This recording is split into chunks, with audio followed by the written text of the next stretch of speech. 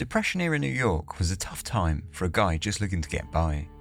The pressures of feeding a family, the lack of available work, the poor conditions suffered from much of the work that was available, and at the end of the day, you couldn't even relax with a drink or drown your sorrows in the bottom of a bottle. At least, not legally. Whilst laws attempted to stop people from drinking alcohol, the culture of the speakeasy ripped through the underground.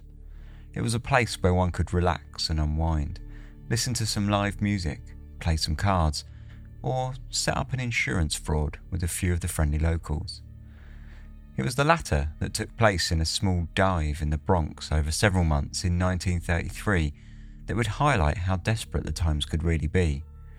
It would also prove to be one of the most catastrophic displays of disorganised crime that the 19th century newspapers would ever write about in what was dubbed as New York's most fantastic murder.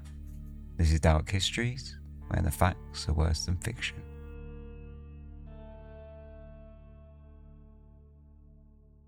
Hello and welcome to Dark Histories Season 6, Episode 5. I hope you're all well. I'm Ben, as always. This week we've got a story that I actually didn't realise was as well known as it is, or as it turned out to be. I found this story and thought, oh yeah, this is an interesting one. This could work for Dark Histories. I started looking into it and still thought it was like, not a particularly well-known story. And then when I mentioned it to a few people, specifically Hallie, the producer, I said, I found this story and apparently, it's quite well known. But anyway, it doesn't hurt to do it again. So this is my take on Iron Mike Malloy, the man who would not die. In America, prohibition had been suggested and even put into limited practice in several states prior to the Civil War. Fervent religious groups had given birth to ideas such as the temperance movement, which promoted individuals to abstain from drinking, and the general consensus that drinking was a sinful action bubbled away under the surface for a century before any widespread prohibition laws were enacted. With the introduction of fighting, once the war rolled around, the federal government quickly realised how useful the tax money had been from the sale of spirits and beer, and quickly, the handful of states that had banned the consumption or distilling of alcohol soon repealed their laws in efforts to help fund the war effort. Once the war was over, thoughts once again turned towards prohibition, with one of the first examples of peaceful protest in the country focused on the banning of saloons and drinking, which was led by the Women's Christian Temperance Union, who staged sit-ins across the many male-only saloons and bars across the country, arguing that drinking led to increased cases of domestic violence and destitution, as well as wider social problems. They also campaigned against tobacco use, prostitution, and for increased sanitation, at the same time promoting an early example of women's suffrage. In 1917, amidst the fighting of the First World War, the Senate voted in favour of a proposed 18th Amendment that would, barring a few very specific reasons, such as for religious or medical use, prohibit the manufacture, sale, or transportation of intoxicating liquors across the United States. The amendment became law in 1919 and went into effect a year later on January the 17th of 1920. Anyone caught breaking the law could find themselves with fines of up to $1,000 and potentially months or even years locked up behind bars. Of course, with a solid year to prepare, it did not take long for an illegal industry to crop up. Since the Act did not technically prohibit the drinking of alcohol by law, there was very little risk for someone who just wanted to grab a drink now and then, or perhaps every morning. And with the demand so high, a supply is always quick to follow. Barrels of wine and spirits had been stockpiled by the wealthiest from before the enactment of the law. Sales of home stills rocketed, and of course, smuggling became a lucrative business. Doctors with shady leanings prescribed medicinal alcohol to those with the cash to pay, and others just forged prescriptions entirely, creating a subset of fighting amongst lobbyists.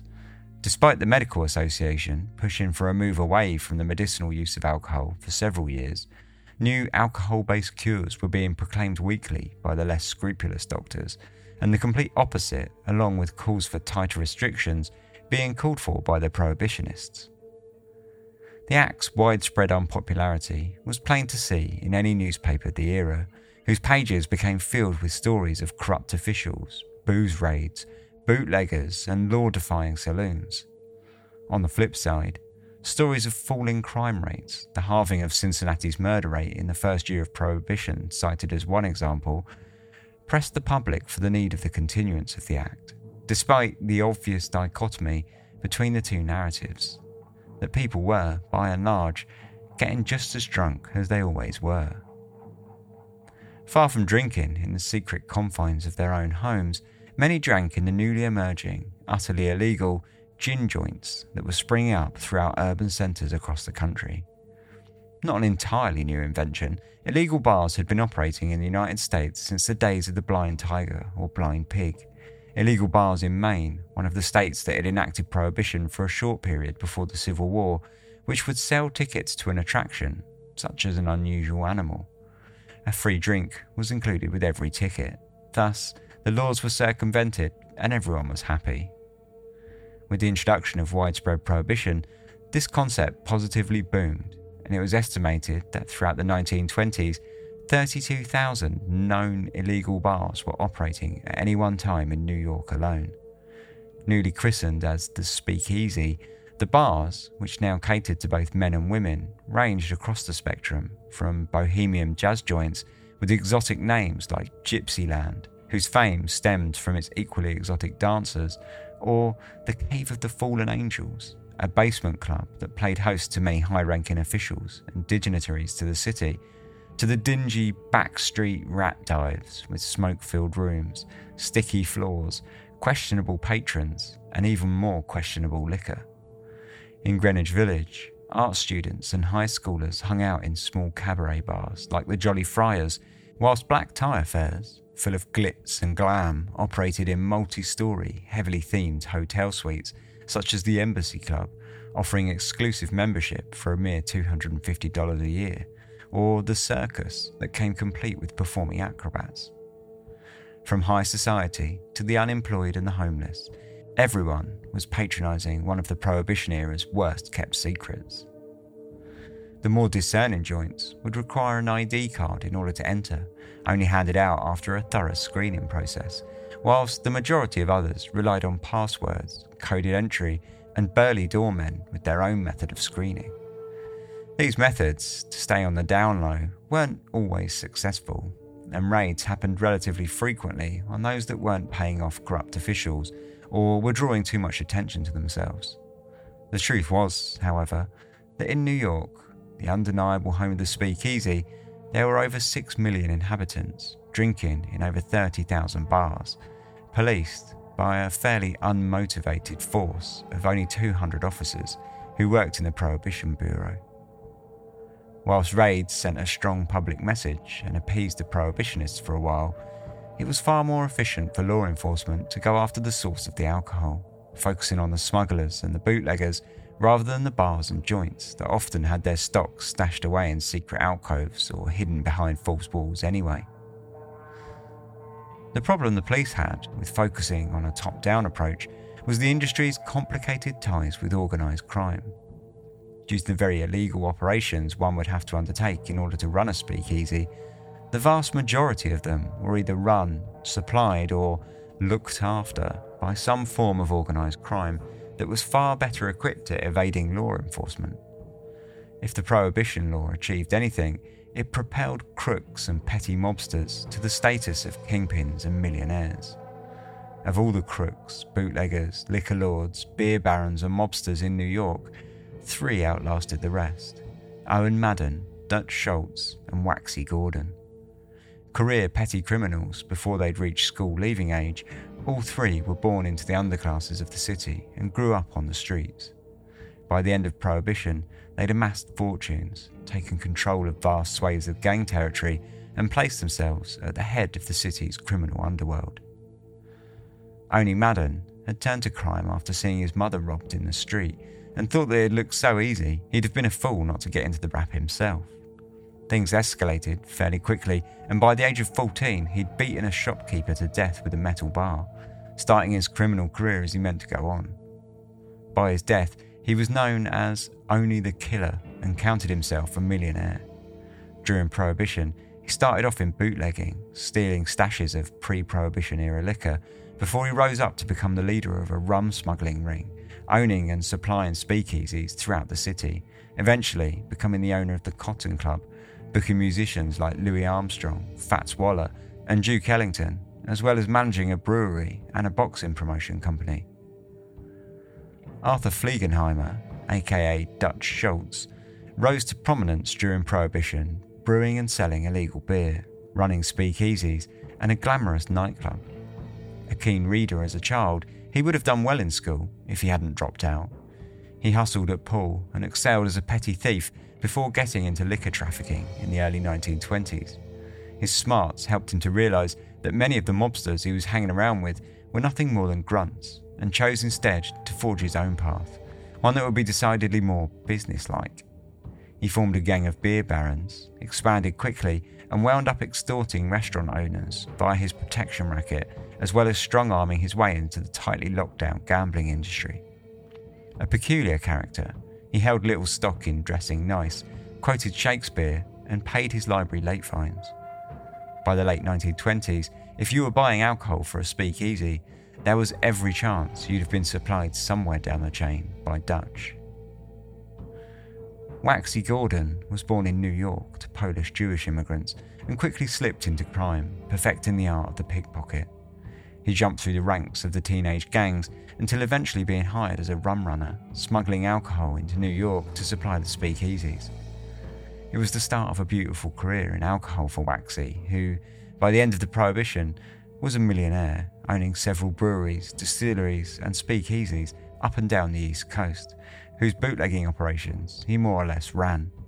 Ostentatious to a T, he cruised through the streets of New York in a limousine and stayed in Manhattan penthouses, pulling the strings on much of the alcohol smuggling and distribution chains for the city. On a small, unassuming street just east of the Hudson River sat a speakeasy that almost certainly lived at the far end of the glamour spectrum, firmly in rat dive territory. 3775 3rd Avenue was a single room that hosted nothing but a few small wooden tables and a makeshift counter stocked with whiskey. Its clientele ranged from the unemployed job seekers looking to pass another fruitless day looking for temporary work, to the alcoholic homeless that staffed its bar. To call it shady would have been an insult to the underworld, and though it was certainly touched by the slick characters of New York's organised crime gangs, the men who ran the joint were anything but. Crime certainly coursed through the veins of the dimly lit, smoke-filled room, but it was anything but organised. Like many kids his age who grew up during the Great Depression, Tony Marino had had a pretty rough upbringing. His mother died when he was 9 years old, which proved to be a harsh precursor to his teenage years that kicked off with a tumble down a set of stairs. The fall left him with a permanent scar on his temple and a head injury that he decided was surely the cause of all of his troubles, including his recent expulsion from school for fighting and ditching classes. With his extended family writing him off as a lost cause, he was fast to fall by the wayside. Having always had a penchant for petty crime, stealing and robbing came more or less second nature, and he began hanging out with prostitutes, which led to him contracting syphilis. He had tried and failed to kill himself twice, the first time by jumping from a 5th-story window and the second by hanging himself, and all of this was done before he had even turned 16. He stumbled through temporary employment, bouncing from menial job to unemployment and back again for several years until, like many of the New York criminal underclass of the age, the Prohibition came along and gave him a purpose in life. It was the lure of the speakeasy that hooked Marino, and by 1928 he had ventured into a partnership running a speak in Harlem and married his wife, Eleanor. The two had settled into a small place in the Bronx and had a baby. However, all was not domestic bliss. Pregnancy had revealed to Eleanor her husband's syphilitic issues after she had undergone a routine blood test, only to find that she had contracted the disease. In truth, things at home hadn't been great for the pair for a while. Marino had a habit of losing his temper. At one point, he flew into such a rage that he took an axe to the furniture, and he frequently threatened Eleanor and the baby with violence. By 1931, it had eventually grown to be too much for Eleanor, who demanded that he visit a doctor in order to treat his various venereal diseases, which she blamed for his instability. Despite his initial protests, he eventually conceded after Eleanor left and went to stay with her family, and an abscess formed on the lymph nodes of his groin. Marino booked an appointment with Dr. Alphonse Civiello, who inspected him and recommended a stay in a sanatorium. The doctor felt Marino was peculiar in his actions and that his speech was more or less simple, like that of a child. Far from keen on the doctor's advice to commit himself to a sanatorium, he sacked off the medical visits and went back home to continue on as if nothing had happened. By now, Marino's first speakeasy had folded after his business partner, who was fronting all the money for the operation, had walked out on him, sending it quickly to its inevitable demise. Marino opened a second speak in the Bronx at 3775 3rd Avenue. Far from the glamour of a penthouse bar or the chic fashion of a Greenwich Village cafe cabaret, Marino's place was a single room, stuffed behind an empty shop front in a short row of single-story shops. From the outside, it had all the welcoming appeal of a vacant, potentially derelict old store. The inside was not much better. Furnished with a single, mouldy old linen sofa and a few small wooden tables and chairs, a shabby makeshift bar stood on one wall, stocked with a handful of dubious bottles and a plate of sardines of the clientele to finger through. A partition wall at the back of the room separated the toilet from the front of house. Privacy, like a good drink, was not something one found at 3775. Marino ran the place, but working the bar for the majority of the opening hours was a man named Joseph Murphy, or Red to anyone who asked. Murphy had a by now familiar story to tell as far as his upbringing was concerned. Orphaned and passed around various foster families who all struggled to rein in his behavioural issues, he eventually wound up in the Mansfield State Hospital, where he resided for 10 years. During his treatment at the hospital, it was discovered he had an IQ of 56 and fairly severe developmental problems. In 1929, aged 25, Murphy decided he'd had enough of life on the ward and ran away to New York, living on the streets and drinking himself to oblivion when funds would afford him the pleasure. It was through alcohol that he crossed paths with Marino, who employed him to work the bar at 3775, a job he took with relish, as he spent as much time pouring drinks for himself as he did for anyone else. Most nights, he'd drink himself blind at the bar and then crash out on the grotty sofa, only to wake the next morning to do it all over again. And this was more or less how life passed at 3775. An endless cycle of alcoholism set to a backdrop of gambling on cards, slashed through with the occasional story of petty crime from the regular clientele. A fateful evening in June of 1932, however, was about to change all of that, injecting the hushed tones of conspiracy to the usual proceedings. Marino was sat drinking with one of the regulars to 3775, Frank Pasqua. The owner of a funeral parlour and local undertaker, he had a better reputation and was a little better put together than many of the Speak's usual patrons. That evening, they were joined at the table by the local greengrocer, Daniel Kreisberg. Kreisberg was another anomaly. Aside from being a legitimate businessman, he also had a solid family life, and aside from the sins of the speakeasy, he was a pretty straight arrow. Slumped at the bar was one of 3775's most well-seasoned features, an old Irishman named Michael Malloy. At one time, Michael Malloy had been a welcome customer at 3775. An Irish immigrant from County Donegal, he had managed to reach the ripe age of 60 by fumbling through jobs, cleaning the filth from the gutters around New York slums.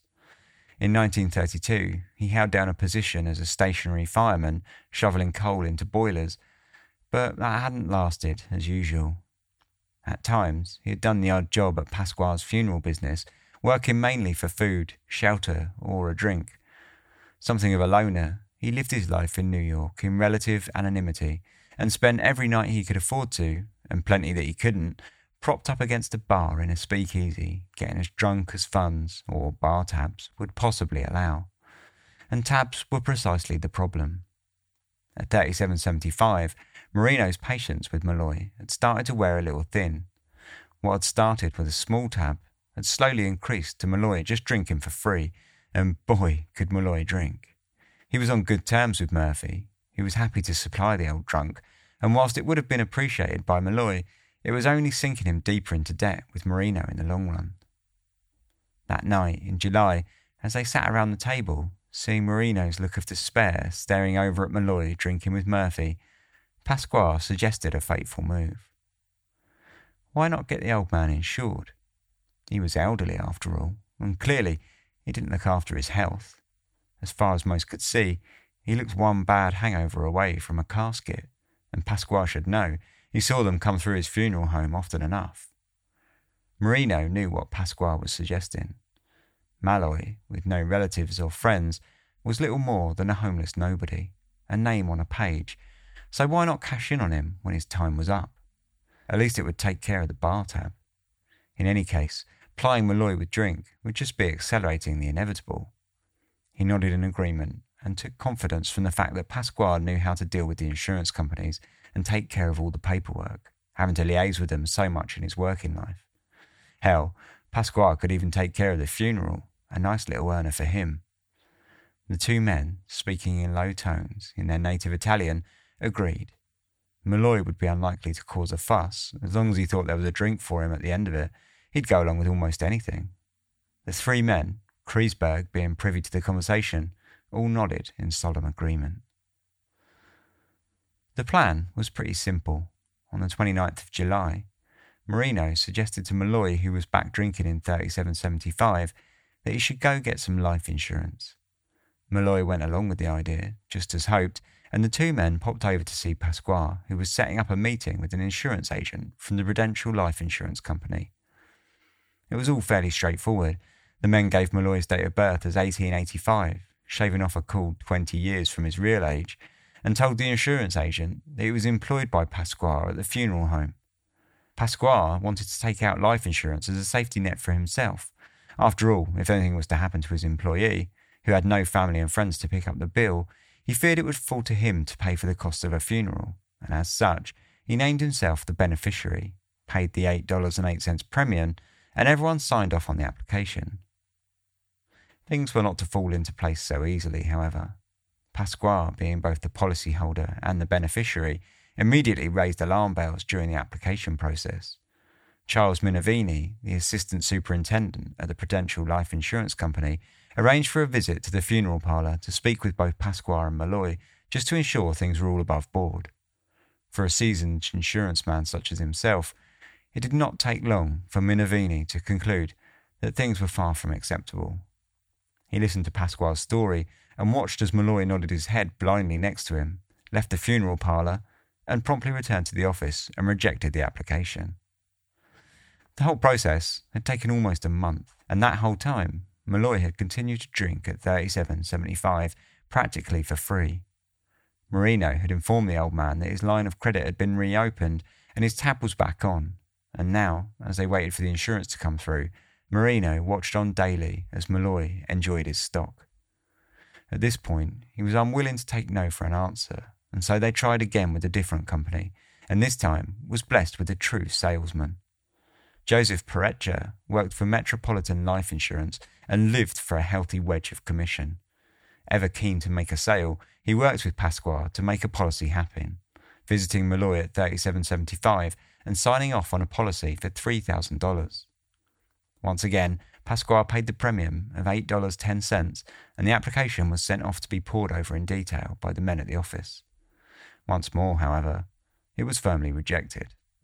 Pereccia wasn't keen to let the sale go and tried a second time, but the results were just the same. They would need a new plan if the whole thing was to ever get past the first stages. Fortunately for Marino and Pasquale, they had found a willing helper in the young insurance man. The next plan became a whole lot more complicated and inevitably ended up roping more people into the scheme. The trio first got Murphy into the group, as they needed a second Irishman who could pretend to be a relative of Malloy to serve as the beneficiary of the policy. The problem they were having was keeping the plan on the down low in such a small place as 3775. People had begun noticing the huddled conversations between Pasquale, Marino, Kreisberg and Murphy, And whilst most of them didn't particularly matter, there was one who very much did.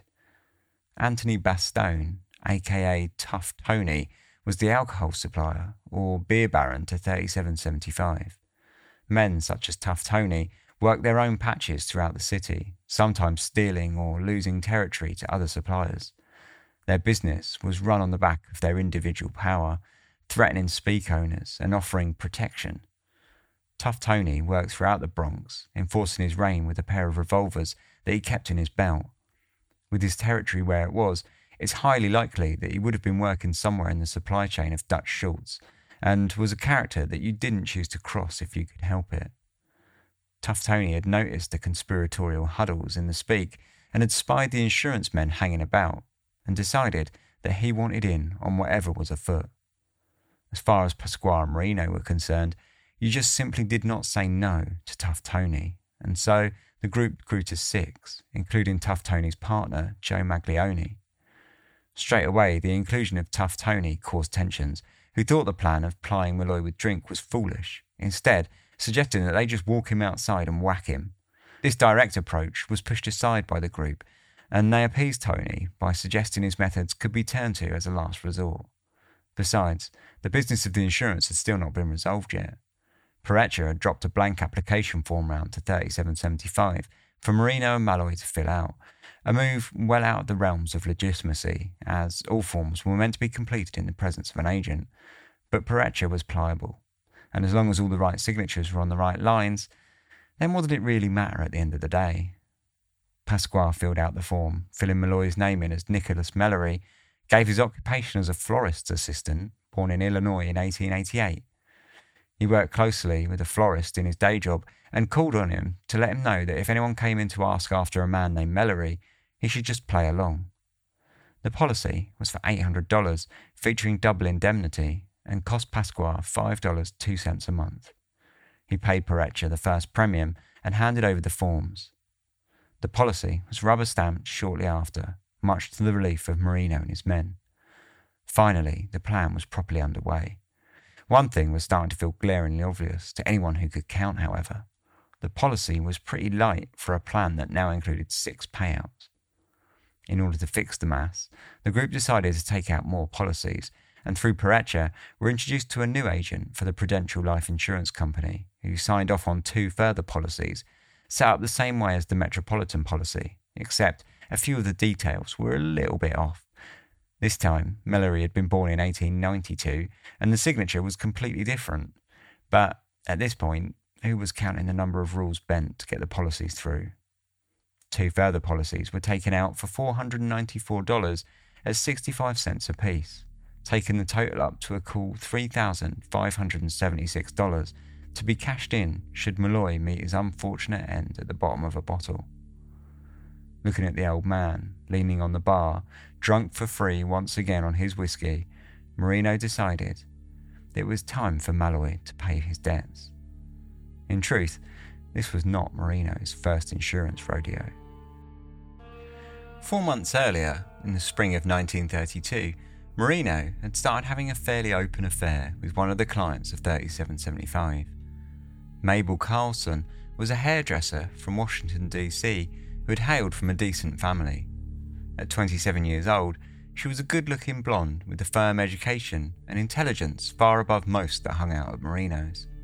A year earlier, her mother had died and she had been living in the ruins of a failing marriage, prompting her to run away to New York.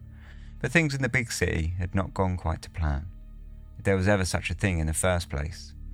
A fairly big drinker, she fell to the lure of the speakeasies in double quick time, working her way through tabs until she's wound up right there at the bottom, knocking on the bar at 3775. Marino took pity on Mabel, or more likely saw a desperate woman he could take advantage of and began taking her home, offering her a place to sleep for the night. This went down about as well as a sack of bricks with his wife, Eleanor, who eventually moved back to her family's home once more. The situation worked well for Marino for a while, but he was tired of her constant drinking. With the help of Pasquale, he convinced Mabel to take out a life insurance policy for $2,000, placing himself as the beneficiary. Not long after, she had wound up dead in Marino's home. The cause of death had been bronchial pneumonia, and nothing suspicious about the death was noticed. For Marino's part, he told the police that she had been drinking heavily for weeks before her death, despite his appeals for her to stop and go to see a doctor. A week after her death, the insurance paid out to Marino. Mabel's death may not have seemed suspicious at the time, but it had been anything but natural. Mabel had been sick with pneumonia for almost a week prior to her death, and sensing a windfall, Marino had opted to help nature along. He plied her with whiskey until she had passed out, undressed her, wrapped her in the bed linen, and poured cold water all over her, placing her on the bed by the window, which he left wide open before stepping out for the night. Cruel in the extreme, it had paid Marino well for very little effort, but the money never seemed to be enough, and now, staring over at Malloy at the bar, he saw another easy target. It was time to give nature a helping hand once again. Almost 5 months later, with the insurance policies finally in place, the plan for Malloy was now a simple one. The old man would simply be allowed to drink himself to death, and Murphy was tasked with plying him with as much whiskey and gin as was humanly possible. In order to appease Tough Tony, a backup plan had been floated, and Marino approached 2 bottom feeders, Edward Smith and John McNally, more commonly involved with robbery and larceny, taking them for a meeting at Pasquale's home, where they were offered $200 to run over Malloy. They weren't immediately too keen to get involved for such a paltry sum, but told the men they'd think about it. Meanwhile, back in 3775, Malloy was being welcomed with open arms every night and leaving absolutely legless. Day in and day out, the routine continued, with Malloy looking none the worse for wear. It only took a week before Marino came to the conclusion that the plan was far too costly and needed to be stepped up. Rather than ply Malloy with his costly liquors, the decision was made to instead get him drunk and then switch the whiskey with wood alcohol. Since Prohibition, the usage of industrial methanol, which was sold tax-free, had been controlled by poisoning it with toxic chemicals in order to make it smell and taste particularly bad in efforts to make it undrinkable. Dubbed wood alcohol due to it being distilled from wood, it was commonly used as a pesticide, an antifreeze agent, and a paint thinner, and throughout Prohibition, it found a new use as a cocktail mixer in the sketchiest of speaks, in a drink known colloquially as smoke, despite its liability to cause blindness and death in anyone foolish enough to consume it. Whilst the best of the worst was put through a complicated process of boiling by bootleggers to remove the toxins, Malloy was not to be treated to any such thing. Murphy was sent down to the local paint store where he purchased the poison for 10 cents a can, carrying it back to 3775 to await the return of Malloy that evening. The night kicked off the same as any other from the past few months. Malloy had come in, drunk a few whiskies, and proceeded down the path to blind drunkenness. It was a miracle to Marino how the old man hadn't yet died of alcohol poisoning, but it was all under control. Once Murphy thought him drunk enough to not be able to taste the wood alcohol, he switched the bottles over and began pouring Malloy glass after glass of pure methanol. Watching on closely, Marino and Tough Tony sat in awe of the old man, who knocked them back just as he had any other liquor. By the end of the evening, after consuming enough wood alcohol to have blinded any other person, he left the bar intensely drunk, but on his own 2 feet. Bemused, Marino could do little else but to wait and see what would become of the old man overnight. But the following day, when he walked in happy as could be and asked for a drink, Marino could do little but simply nod at Murphy and hope that the effects were just slow to kick in. As the days turned to weeks and Malloy kept returning for his nightly dose of industrial poison, all hope had begun to fade for an easy cash grab. Malloy continued to return, day after day, knocking back glass after glass of wood alcohol until he wasn't even drinking whiskey at all anymore and the whole bar stank of the fatally sweet chemicals. It was late December before Malloy eventually pushed things too far, slipping into unconsciousness as he drained another glass and slumped onto the floor of the speak. Cautiously, Marino checked his breathing, which was faint, and decided to leave him on the floor overnight. With any luck, he'd come in the next day and Malloy would be dead. The following morning, however, Malloy awoke like any other, with a blinding headache and a severe case of rot gut. Stepping out, bleary-eyed, into the New York street, he went about his day as usual and returned once more to 3775 that night to get back on the horse, much to the frustrated amazement of Marino. A single glass of pure wood alcohol should have been enough to kill most people, or at the very least cause them severe illness. A second would have done the job for almost anyone. But here was Malloy chugging away glass after glass, and as far as anyone could see, he was having a great time doing it. Pasquale came up with the next plan. How about, he suggested, they poison the seafood at the end of the bar that Malloy was commonly found picking his way through after a few glasses of wood alcohol. A clutch of oysters was purchased and promptly placed in a bucket of wood alcohol and left to stew for several days. The hope was that the alcohol would pickle the rotten oysters in Malloy's stomach, delivering a payload of pain directly to his digestive system. That night, after Malloy was suitably hammered, Murphy produced a plate of seafood from behind the bar, popping it in front of Malloy, who couldn't believe his luck. Wriggling his fingers, he tucked in, finishing the plate off in double time before ordering a drink to wash it all down. Murphy poured him a fresh glass of methanol and stepped back, waiting for the magic of the oysters to happen. The following day, when Malloy returned again and ordered another drink, it was clear that the old man had not been fazed a jot by the cunning plan. If he had been ill at all, he showed no signs of it less than 24 hours later, as he sat back at the bar, smashing a fresh glass back to get the night started. It was clear that some extreme measures were going to need to be deployed if the Speke's fishy murder plan were to have any success. Moving away from oysters, the group next considered the sardines that sat at the end of the bar night after night. A tin was bought and left open to rot for several more days. The putrid mess was smeared onto a piece of bread, garnished with slithers of glass, a handful of metal filings that Marino had picked up from a local machine shop, and the whole thing was finished up with a sprinkling of carpet tacks. Once Malloy was suitably drunk to have obliterated any sense of taste and smell, Murphy produced a snack of champions.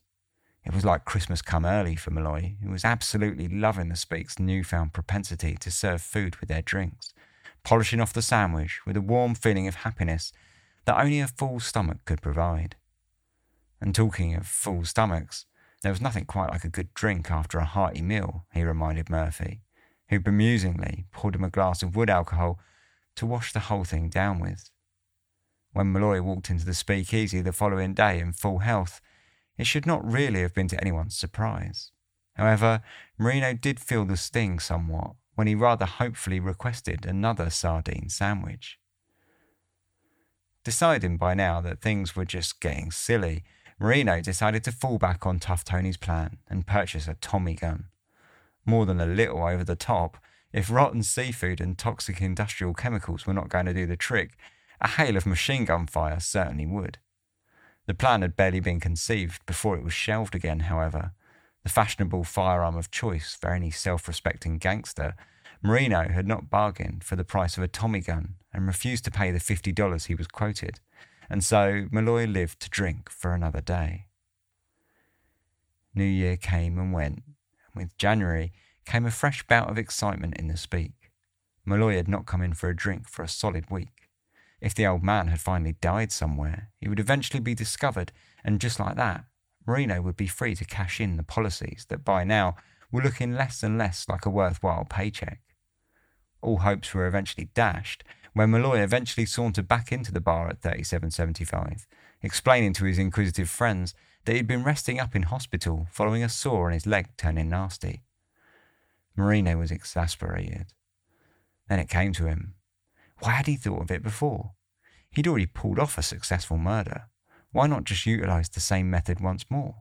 That January was a cold one, and snow was still falling, with temperatures overnight dropping way below freezing. Weighing it all up in his mind, he decided that it would be the best way to forge ahead, and he waited for Malloy to return, which, like clockwork, was that very same evening. Malloy, as usual, sat down at the bar and spent the evening drinking enough wood alcohol to kill a small town.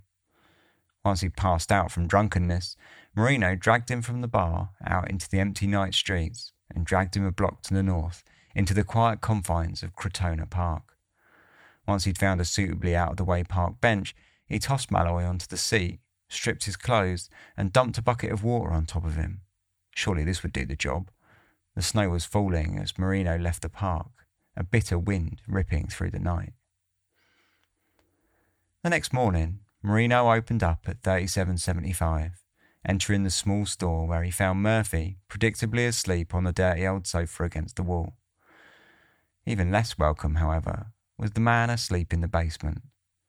Somehow, beyond all possible reasoning, Malloy was there, fast asleep, warming himself in front of the stove. Sometime in the night, Malloy must have woken with a start, near frozen, and achingly made his way back to 3775, where Murphy, in a state of half-sleep, had let him in before crashing back out on the sofa for the night. January continued to march onwards, and Marino was spending most nights now just staring on in bitter resentment as Malloy came in night after night to drink his daily dose of wood alcohol. Recently, Smith and McNally had been back in the bar, and Marino had pushed them on making a decision concerning his backup plan to run down Malloy. The two men, though not especially keen to do the job themselves, had been negotiating with a taxi driver named Harry Green, a 24-year-old Bronx driver with a sociopathic streak. They had approached him with an offer to take care of the job in his taxi for $175, and Green had practically snapped their hands off. Truth be told, he would have done the job for a hell of a lot less, but there was no reason to let them know that. Now, Green, McNally and Smith sat in 3775, conversing quietly with Marino and Tough Tony, figuring out how they were going to go about business. Much like all the other plans before it, it started with Malloy getting blind drunk on wood alcohol, before the men would ship him out to a quiet street, toss him into the road, and Green would smack him at full pedal with his taxi. Simple. The fateful night turned out to be January the 30th. Another cold one, Green turned up to the Speak at about 10 p.m, though with all the traffic on the roads, it was clearly still much too early. He killed time at 3775, along with Marino, Tough Tony, his partner, Maglione, and an anonymous friend who Marino knew as Johnny, as well as McNally and Smith. By 11:30, the snow had begun to fall once more, and the entire entourage dragged a blind drunk Malloy out into the street, tossing him into the back of the cab. With Murphy in tow, who followed the men, locking up the Speak behind them, that made 8 burly gangsters all piling into the back of Green's taxi, with Murphy and Marino sitting on the laps of Tough Tony and Maglione. The stuffed taxi cruised cautiously for a quarter mile until they found a suitably deserted street. Tough Tony and Murphy stepped out into the street and dragged Malloy into the middle of the road, and were just about to signal to Green to hit the gas when a light popped on in a building by the side of the road. Spooked, the trio quickly all piled back into the back of the taxi and commanded Green to find a new street. They drove on for a few blocks before finding a new road to do the deed, and then the same two climbed back out, holding Malloy up in the middle of the road. All they had to do was signal to Green and then wait until the last minute, where they'd jump out of the way, leaving Malloy to the car's front bumper. That was the plan at least, but Green was proven to be a bit of a poor shot. Either that, or Malloy was proven to be far more nimble than should have been possible for a man in his state of drunkenness. 3 times Green roared the car down the street towards the cluster of men, missing each time, before Murphy and Tough Tony opted instead to toss him directly under the wheels. Except Malloy was just not so easy to toss. Twice more the taxi flew down the street at full tilt, and twice more Malloy avoided dancing headlights. The 6th time, he was not so lucky, however. Colliding with Malloy at a full 50 miles an hour, his body was sent up and over the top of the car, landing in the gutter in a crumpled heap. The celebrations were prematurely halted, however, when a car sauntered down the road, stopping by the body. Panicked, Murphy and Tony jumped into Green's cab, and the gang floored it back to 3775, where they unloaded, and Green drove back to the taxi rank to clock in the car. The following few days were pretty tense at 3775. Marino and the gang were checking the newspapers for any reports of a hit and run, but nothing was turning up. Marino was half expecting Malloy to stroll back into the speak, right as rain, but nor did that happen either. They were trapped in a strange world of limbo, waiting for the news of a poor old Irishman hit by a passing car as he'd been walking home drunk. Days passed, however, and such a story was beginning to appear less and less likely. Finally, hoping to appease their concerns, Marino, Tough Tony and Maglione drove out to the scene of the hit and run to see if they could spot the body for themselves. Perhaps Malloy had crawled up out of the gutter and collapsed somewhere off the side of the road, out of sight. But after searching all along the strip, they came up with nothing. There was no sign of Malloy at all. This presented a problem. With no body found, there would be no way to cash their insurance policies. The gang, who had grown to hate the sight of Malloy over the previous months, now needed to find him more than ever. Or did they? Perhaps, they began to scheme, they could just go out and kill another person instead. They could pocket an ID card into the man before they did the deed, and nobody really be any the wiser. It wasn't like Malloy had any family or friends to scupper the identification. And so, the whole crew found themselves the following night scouring the speakeasies of Harlem, looking for a body double. Unbeknownst to them, Malloy was tucked up warm and safe in a nearby hospital, getting treatment for his fairly painful injuries.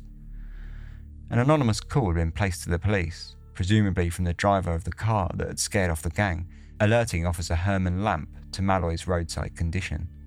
Officer Lamp had discovered Malloy and called the emergency services in time to see him carted off to Fordham Hospital in a pretty poor state. He'd bounced off the front of the cab, where the impact, either from the front of the car or the road on his way back down, caused him a fractured skull, a fractured shoulder, and a severe concussion. Waking up in the hospital the next day was probably the worst hangover he'd ever suffered. With their new victim in tow, Marino and company were on their way back to 3775, where they planned to get him blind drunk.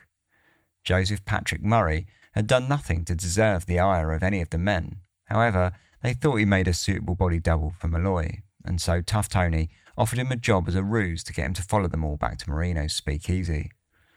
After Murphy had filled him with enough whiskey to put him in a state of near unconsciousness, they slipped an ID card for Nicholas Mellery, the fictional insurance policy holder, into his pocket and led him out to the car, with all 8 men clambering into the back once more. The roads were proving to be too busy again, which stalled the operation just long enough for McNally to decide that he'd had enough of the whole affair. He fell out of the car into the road, brushing off the threats from Tough Tony that if he told a soul about what they had been up to, he would regret it. The rest of the men carried out the same plan as they had a few nights prior with Malloy, tossing Murray into the road and launching him in front of the car as it drove close by. Murray proved to be much less of an acrobat than Malloy, who went straight under, bouncing off to the side of the road. Murphy and Tony jumped back into the cab, and the crew drove back to 3775 with an air of triumph. Shortly after they'd sped off from the scene, Fallon Jenkins, a night shift worker at Mott Haven Feed Company, had stepped out into the street to check on Murray. He'd been doing his paperwork in the office, where, horrified, he had witnessed the whole hit-and-run palaver. He'd managed to take down the licence plate of Green's taxi and called an ambulance, as well as hailing down beat officer John Mortensen. Murray was carted off to Lincoln Hospital, where he was registered as Nicholas Mellery. Another night passed of limbo for Marino. Green had dropped by 3775 to deliver the bad news that he'd spent the night getting grilled at the police station. When he had dropped the cab back to the taxi rank, a note had been left for him requesting he stop by, and fearing the worst, he did as he was told, managing to scrape through a round of questioning concerning his cab being reported in a hit-and-run incident. Marino took stock of the situation. So far, they'd bumped off 2 men with the hit-and-run plan, but had no bodies to prove it, and now the police were interested. Worse, they'd advanced very few paces, with the policies still not worth the paper they were written on, not until Nicholas Mellery's body turned up in the news at least. The problem was, neither Nicholas Mellery was actually dead, and no stories would be forthcoming. By this point, Marino's nerves were just about spent, and so he, Tough Tony and Pasqua came up with their plan of plans. They would rent a room somewhere nearby, using Tony's counterfeit bills, lure a 3rd victim to the speakeasy, get them drunk, and take them to the room, gassing them there and then. They would be sure this time that the body would be found. Pasquale got in touch with a doctor he knew through work, Frank Manzella, and offered him $150 to examine the body and write up a death certificate, ensuring they could claim double indemnity. It meant involving yet another person in their plan, but at least they would get the job done right. Marino sent Murphy out to look for a room with a suitable gas pipe and sat back and waited. Just then, as he sat contemplating where to find their next victim, Mike Malloy walked into the Speak and sat down at the bar. After 5 days in hospital, drying out, he could really do with a drink. As Marino listened to his story of how he'd woken up in hospital with a fractured skull, he could do nothing but stare wide-eyed whilst he poured him a glass of wood alcohol. Until now, one can be forgiven for thinking that Malloy was cruising through this chaos, completely unaware of the attempts on his life. Each morning was just a worse hangover than the last. However, even when Malloy was eventually warned about the situation by Murphy, shortly after his return to the Speak from his stay in the hospital, he only shrugged it off, telling Murphy that anyone with plans on his life would suffer it themselves. He either didn't take the warning seriously or didn't think Marino and his men were capable, because either way, he kept on returning to 3775 throughout February, knocking back glass after glass, bottle after bottle of neat wood alcohol. It was the night of the 22nd of February when Tough Tony decided that it was time for him to take control of the situation. The night at the Speak had been a quiet one, and Malloy, as usual, had spent the evening propped up against the bar, as usual. Standing up from his table, Tony approached Malloy and threw down the gauntlet, challenging the old man to a drinking contest. One might have had second thoughts, challenging a man to a drinking contest who had spent the previous 3 months drinking copious amounts of neat methanol. But Tony fancied himself a winner. Instructing Murphy to fill his glass with whiskey and Malloy's with wood alcohol, the pair spent the following 20 minutes knocking back drink after drink. Murphy estimated that in that short time, Malloy had drunk about 2 quarts of raw wood alcohol before he had succumbed to its effects, passing out on the floor of the bar. Marino told Murphy to take Kreisberg and drag Malloy up the street to the room that they had rented the day before. It was 9:30 p.m. when they arrived, knocking on the door to the building. And when the landlady answered the door, she was not expecting her new tenant to be a drunken old Irishman foaming at the mouth. Murphy explained that Malloy was his brother and that he was feeling a touch unwell. He was going to let him sleep over for the night and hopefully he would be feeling better in the morning. Stepping aside to let the men in, she frowned as they dragged Malloy up the stairs, his feet banging off each step. Once they were inside the room, Murphy opened a bottle of wood alcohol, placing it on the bedside cabinet. In the eventuality that Malloy would come around, at least he'd have something to drink to put him back to sleep. After they had returned to 3775, Tough Tony produced a piece of rubber hose and presented it to the men, telling them what they were to do. It was to be the final end of Michael Malloy. After months of drinking pure poison and evading several shambolic attempts on his life, Kreisberg and Murphy slipped back into the rented room to find him still asleep on the bed, though he had apparently tucked into the wood alcohol that they'd left on the side whilst they had been gone. They dragged him off the bed, attached the rubber hose to the gas pipe, and stuffed it into his mouth, covering his face with a cloth whilst they turned on the tap. A few minutes later, Michael Malloy was no more. That night, Murphy slept in the room with Malloy's body in order to intercept the landlady the following morning and tell her that his brother was apparently gravely ill. So ill, in fact, that he was waiting for the doctor and the undertaker to arrive. He left to return to 3775, telling her that it would be best if she stayed out of the room for the time being. Back at the Speakeasy, he met with Pasquale and the pair liaised with Dr. Manzella and trooped back to the rented room. The doctor declared Malloy dead and wrote up a death certificate under the name of Nicholas Mellery with a cause of death as lobar pneumonia, which he also informed the landlady of on the way out. The next steps fell to Pasquale, who took on the funeral, writing up a detailed bill for the insurance company, including the rental of a parade of hearses and a fancy coffin, with the whole charade costing $460.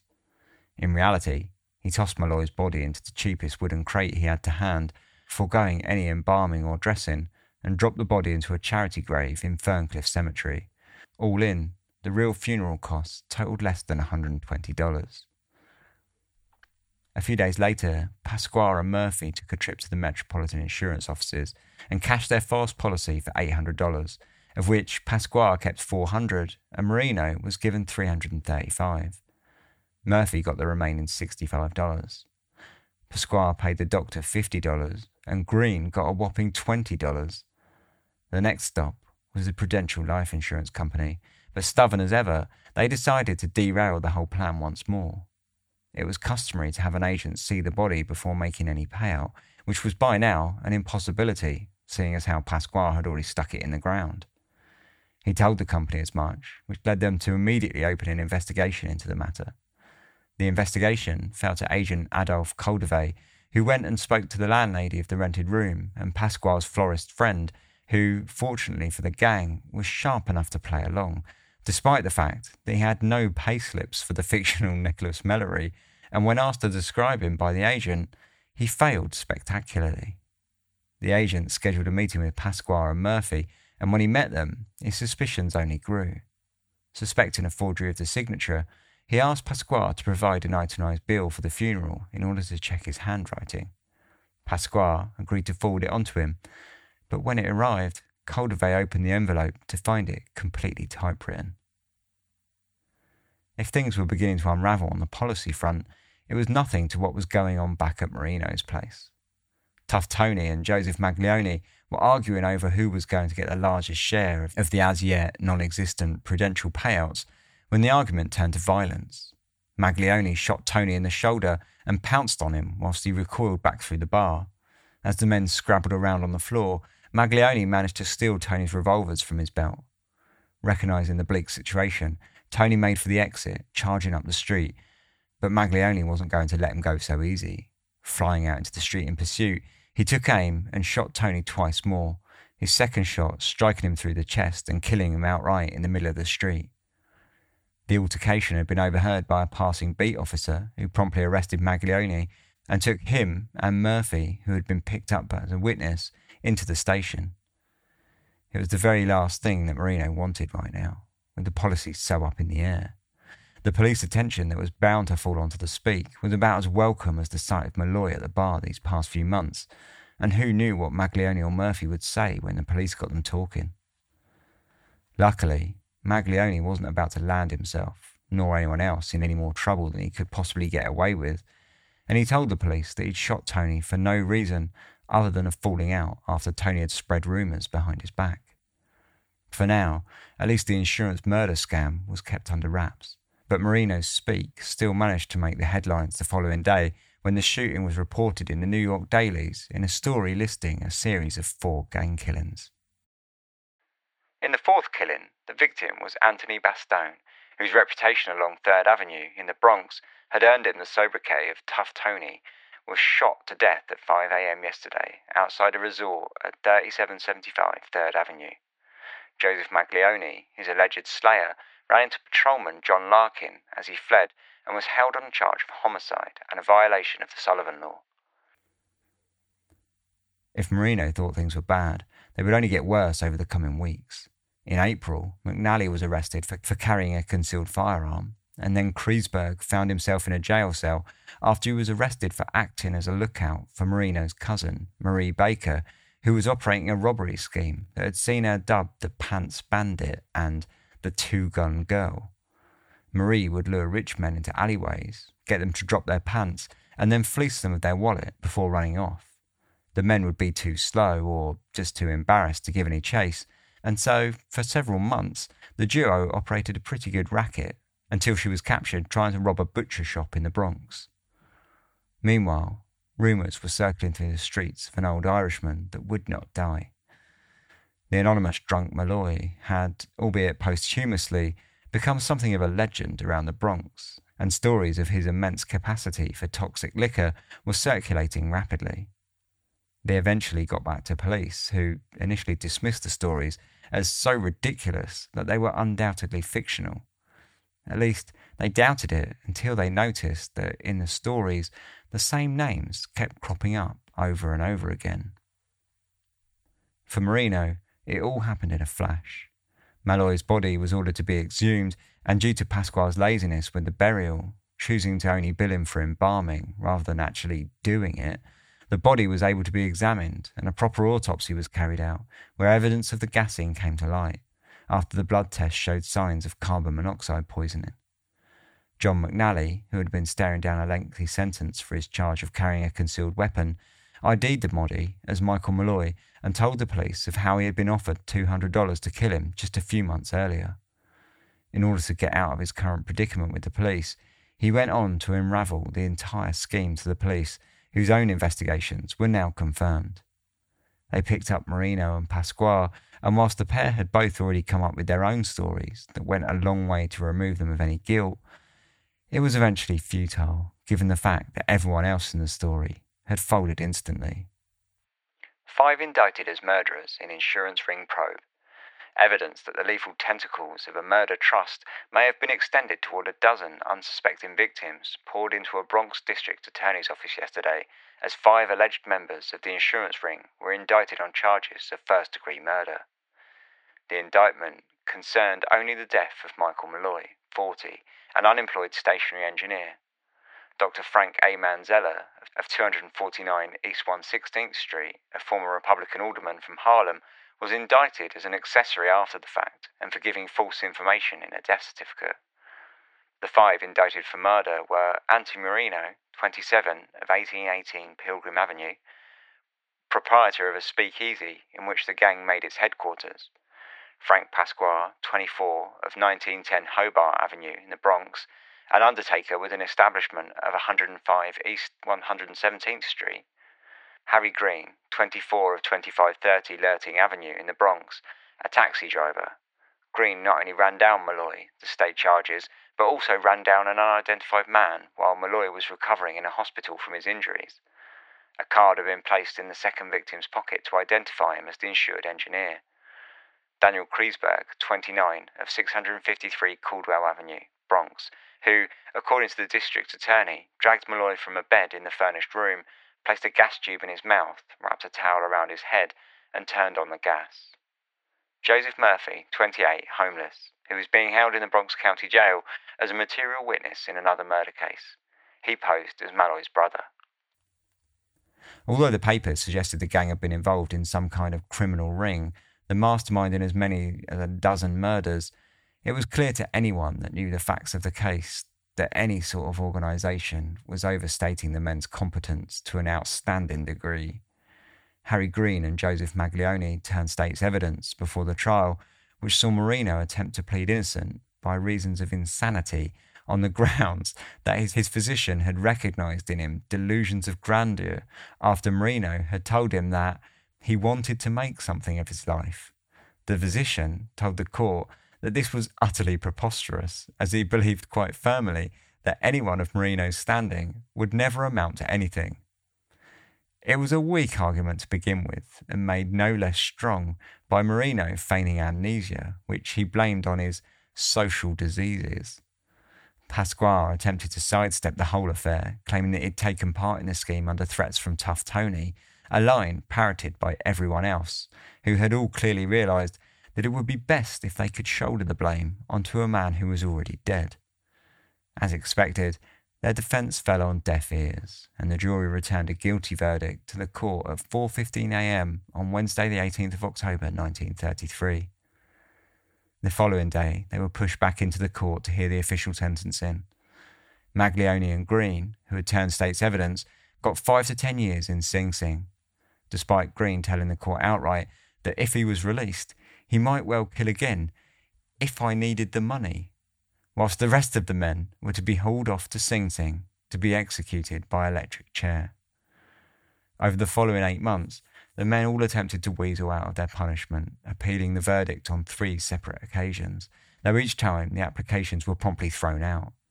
In the end, they only served to prolong the inevitable, and on June the 7th, 1934, they were tossed into the chair at Sing Sing, affectionately dubbed Old Sparky, and sent on their merry way. Even before the trial had taken place, Michael Malloy had grown to near legendary status throughout the sketchy speakeasies in the back alleys of New York. With all the publicity he gained from the trial, he quickly became dubbed Iron Mike, the man who could not die. His stories entertained for a while, and songs were even written in his memory. But eventually, like all the tales of the underclasses, his too fell to the wayside and slipped into long-forgotten memories. That year, Prohibition ended with the repeal of the 18th Amendment on December the 5th, 1933. For the 13 years that it was in law, it is claimed that it only had any effect in stopping people from drinking in the first few months following the enactment, but in the long term, it had no lasting effects. Clearly, with the proliferation of speakeasies, it seemed as if everyone just turned to the black markets that were turning a boom in trade, enriching organised crime games, and making millionaires out of mobsters.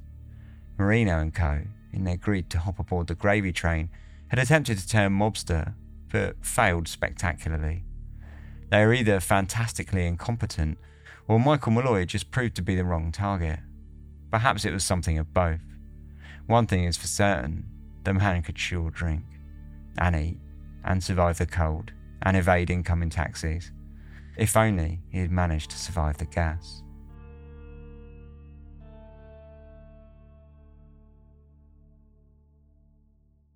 So that was the absolutely bonkers story of Mike Molloy. We'll talk a little bit more about that after these short advert breaks. Welcome back. So thanks very much for listening.